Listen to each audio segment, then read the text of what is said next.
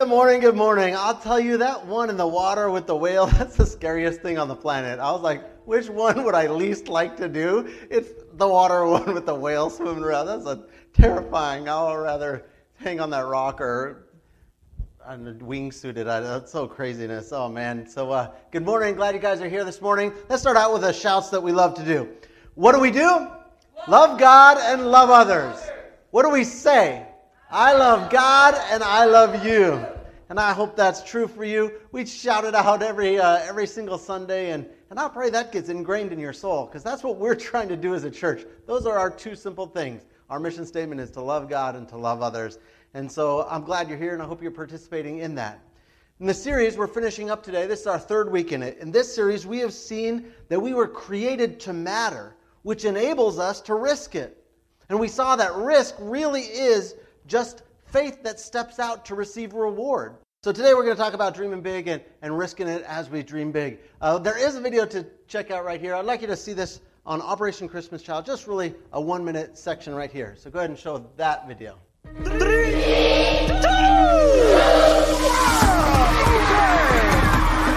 At the count of 3, when children open the shoe boxes, they are so excited. I mean, it's just been incredible. Kids are so excited. Giving them a gift, do it in Jesus' name, and that's what this is all about. Jesus loves you. It's a gospel opportunity. It's the chance for the children to change the entire life. The word of God is spreading. The gospel is advancing. It is impacting children. It is impacting families. It is impacting the world greatly. Thank you for praying. Thank you for giving. God will bless. And God will use your gift to touch the life of a child and to be able to do it in Jesus' name. So thank you. Thank you for being a part of it. God bless each and every one of you.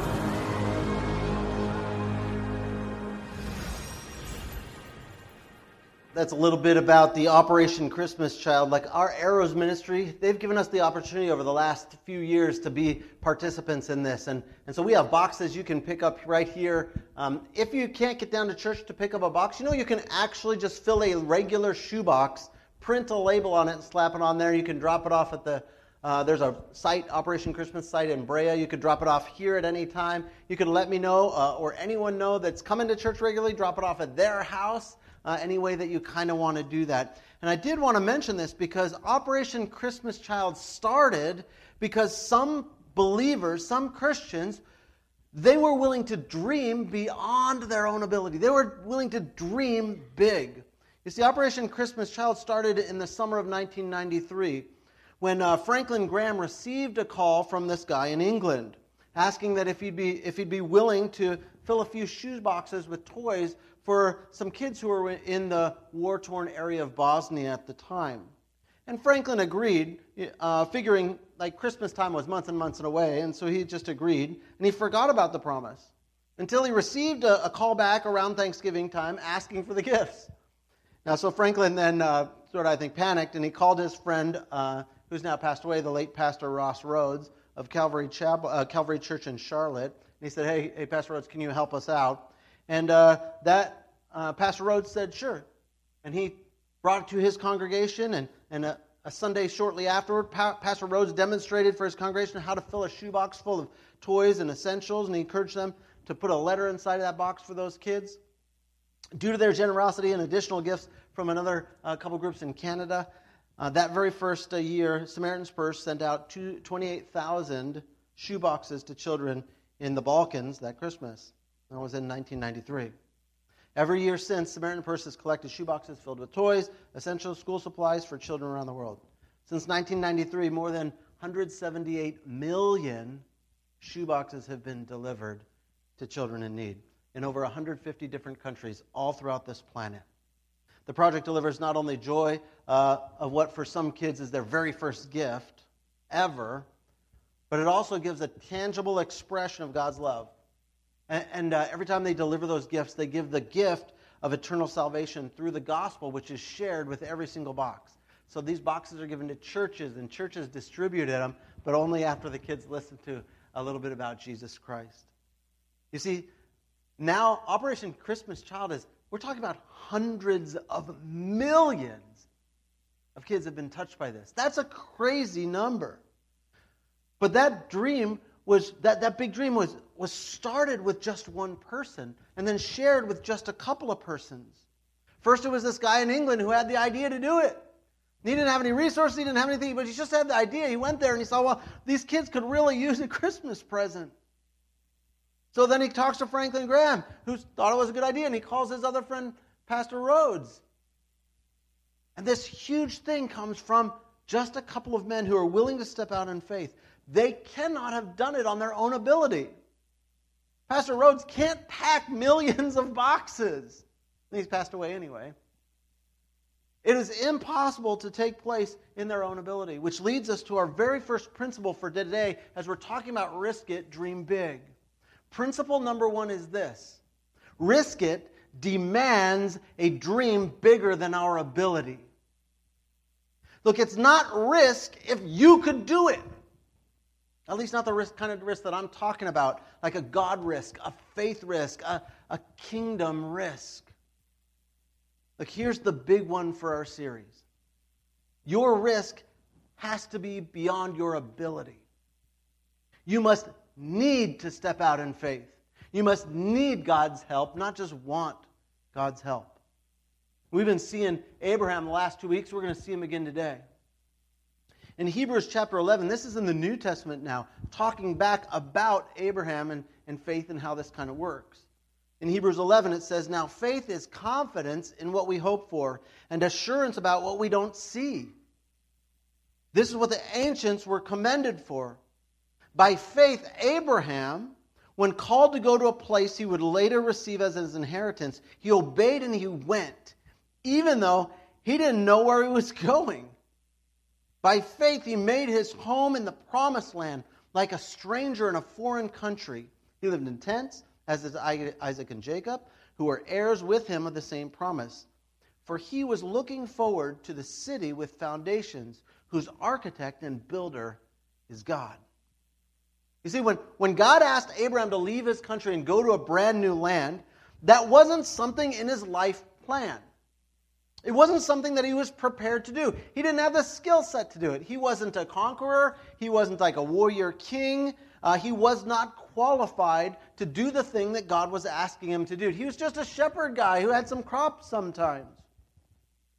The faith ask, the dream, was bigger than his ability. You see, the risk has to be bigger than your ability or your capacity to achieve it. If God had asked him to buy 3 sheep, there's no risk. He could budget out, figure out how to buy 3 sheep. If God had asked him to move just one town away, that's not a geographical risk. He could probably move one town away without any help from God. Just like without any help from God, he could have bought these sheep. It's not a financial risk. What I'm talking about today is getting close enough to God and dedicated enough to God that we would take whatever risk God asks us to take. Especially not fearing the risks that are beyond our own ability. Just like Abraham did. Another incredible group that's exploded in this world and helped many people is Compassion International. Now this is taken from their website about Compassion International. More than 70 years ago, Reverend Everett Swanson flew from Chicago to South Korea to minister to some American troops who were fighting in the Korean War. During his time there, he grew increasingly troubled by the sights of hundreds of war orphans living on the street who were abandoned by society. One morning, he saw city workers scoop up what looked like piles of rags and toss them into the back of a truck.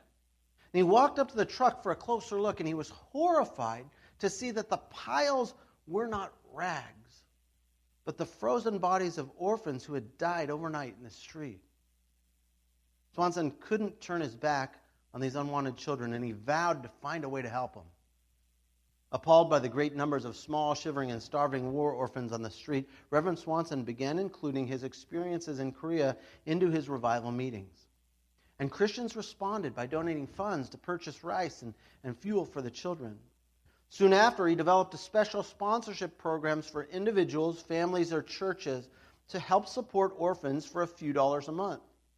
The sponsorship money provided biblical lessons, food, clothing, and shelter, medical aid on a regular basis.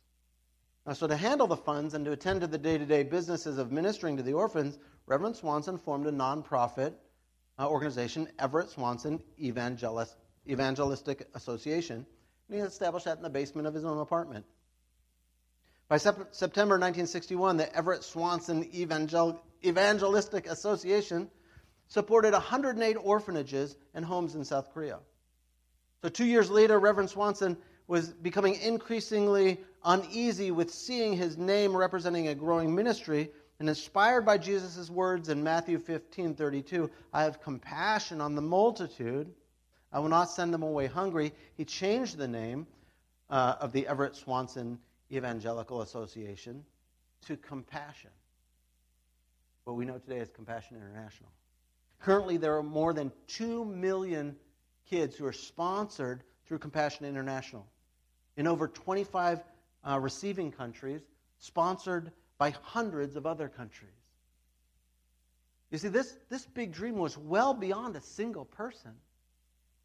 This pastor can't possibly do this huge thing where millions of hurting kids are taken care of. Yet it became a reality because of his willingness, a single person's willingness to risk it. Otherwise, it doesn't happen if he's not willing to step out beyond his own ability. Principle number 2 for risk it, dream big is this.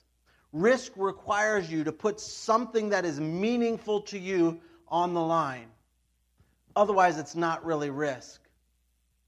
You see, like if you're in an argument with your friends and you say, well, I bet my friend's life on that. No risk to you, right? I'm always willing to bet my friend's life on something else. But if any of you who know me, if ever you heard me say, call a bet, what do I always call? I always say, like, I'll bet you a nickel or a shiny dime, something like that. Because I don't want to actually risk anything to bet anyone anything.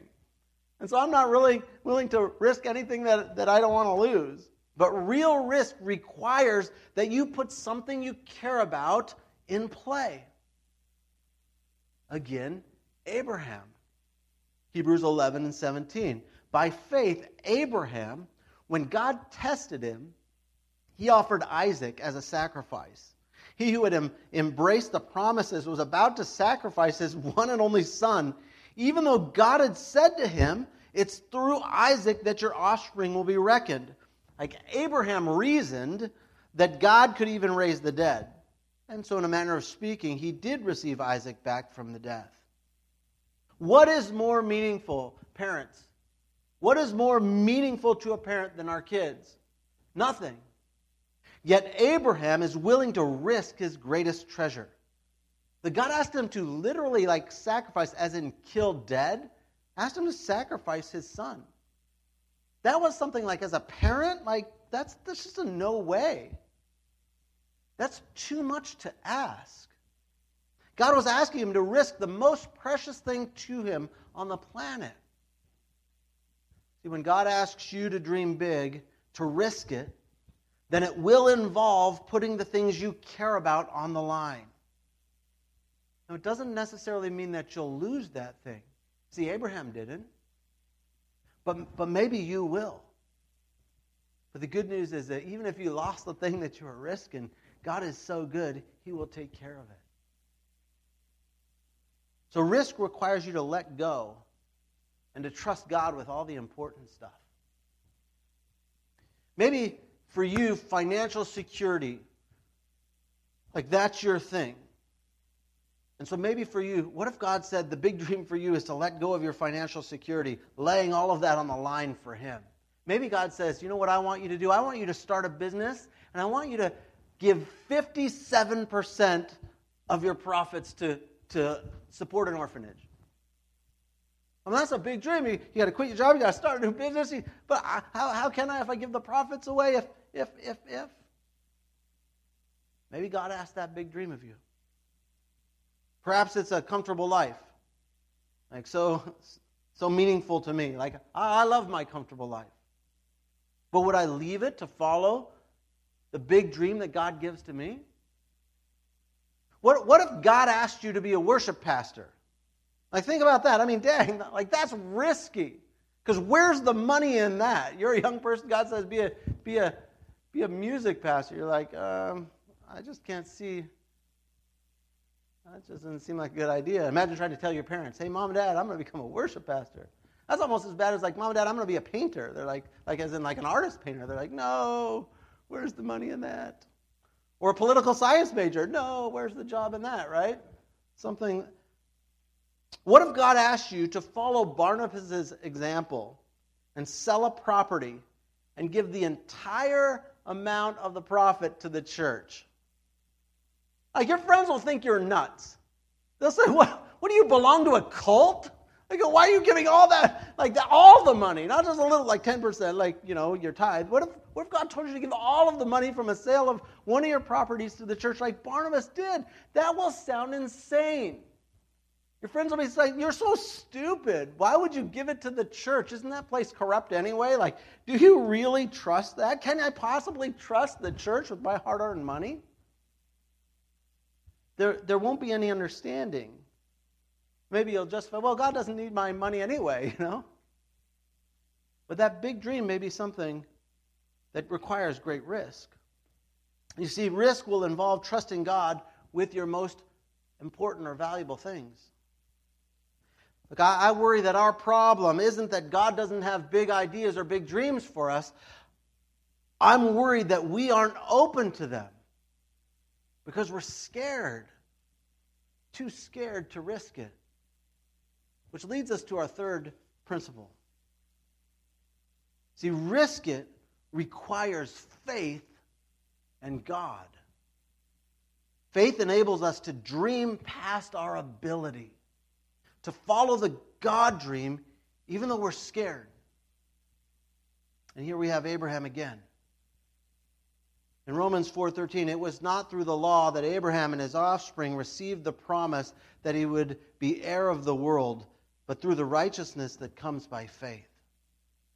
Faith is the catalyst, the core component, which allowed Abraham to risk it, to dream big. The acknowledgement that God's got to do it, and the trust that follows from that acknowledgement.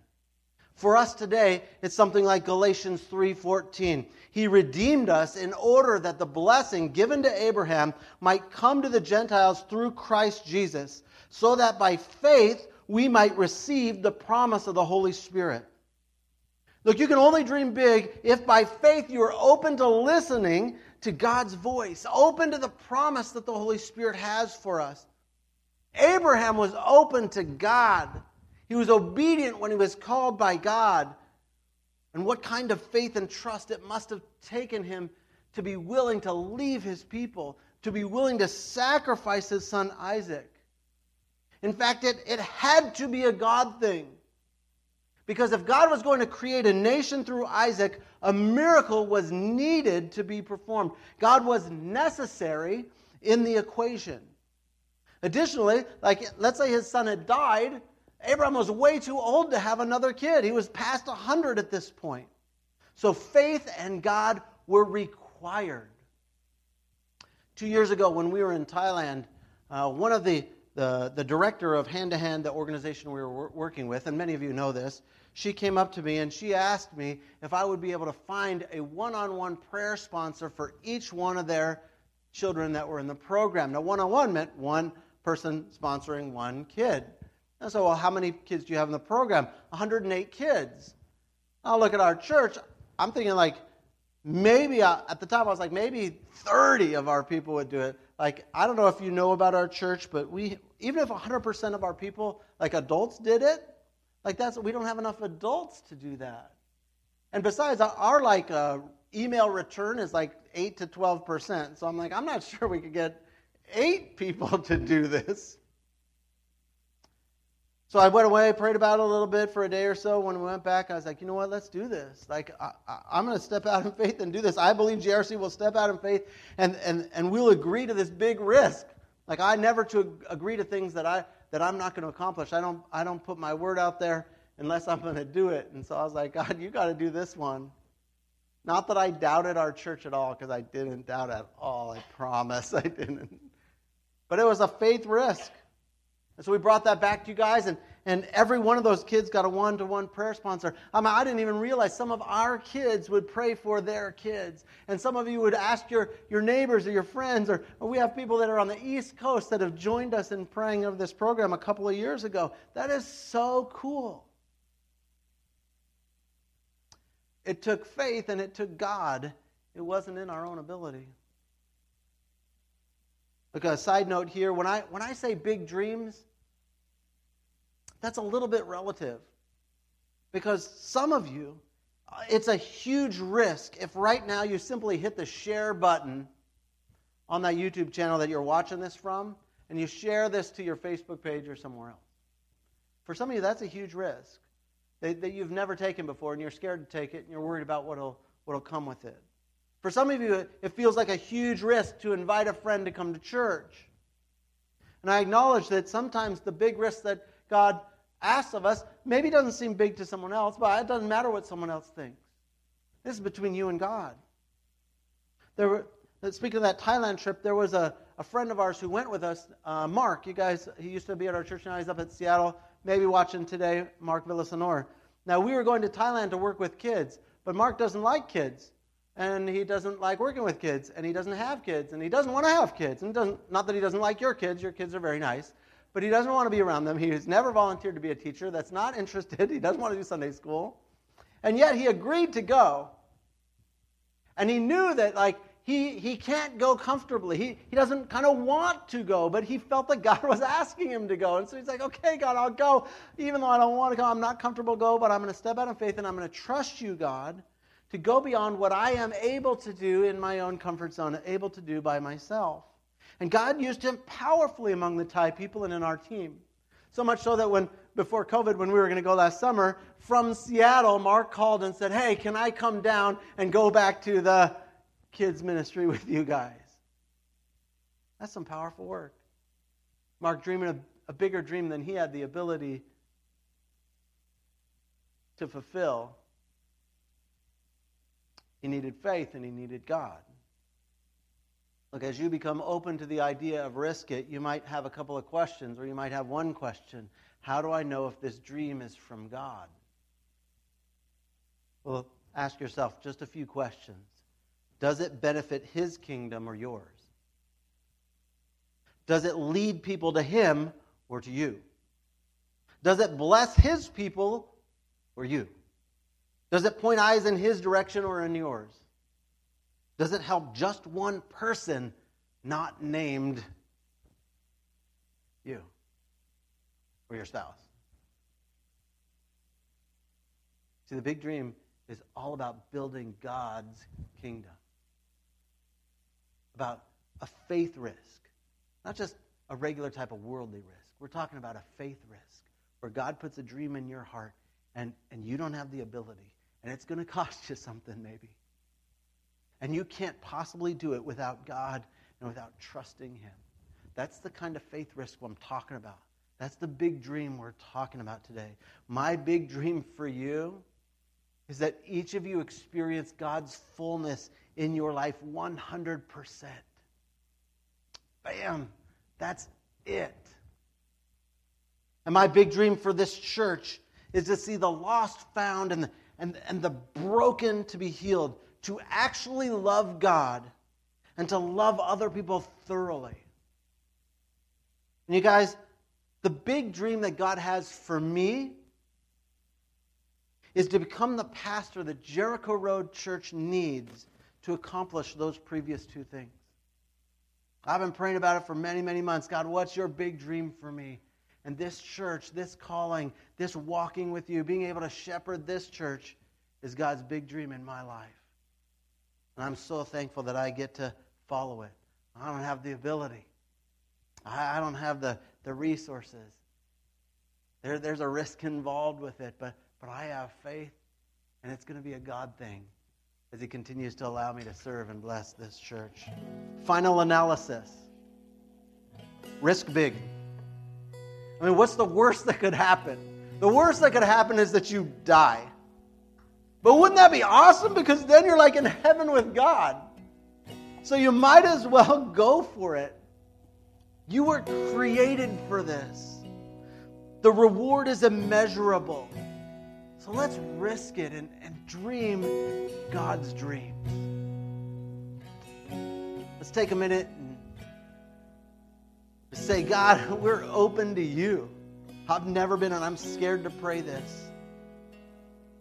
But I want to be open to hear your big dream for me.